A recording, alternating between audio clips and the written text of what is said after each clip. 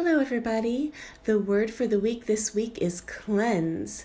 And I have a couple of really great things to tell you about having to do with the word and the word of the week. I talked to Bree Palmer at the end of last week. She had a great interview on Inspiring Adventures live on Friday on Facebook.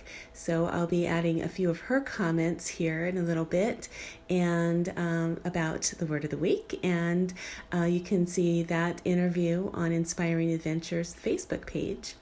She is very inspiring, and we had a wonderful conversation about mental health and about taking care of yourself, and it was really fantastic. Thank you so much, Bree Palmer, for that wonderful conversation. Also, Paint with Heart this weekend, the theme was cleanse, and we talked a little bit about what it takes to have a fresh start.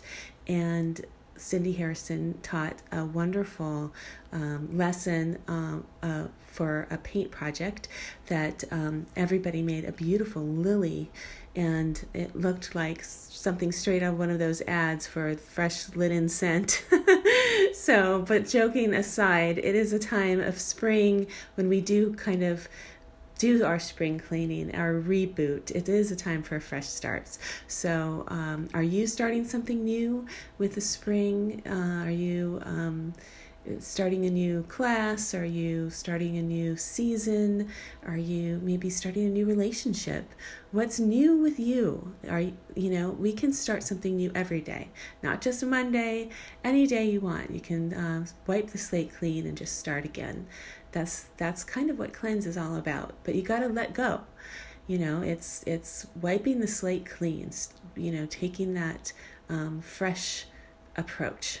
So that's what we'll be talking about all week long here on Inspiring Adventures.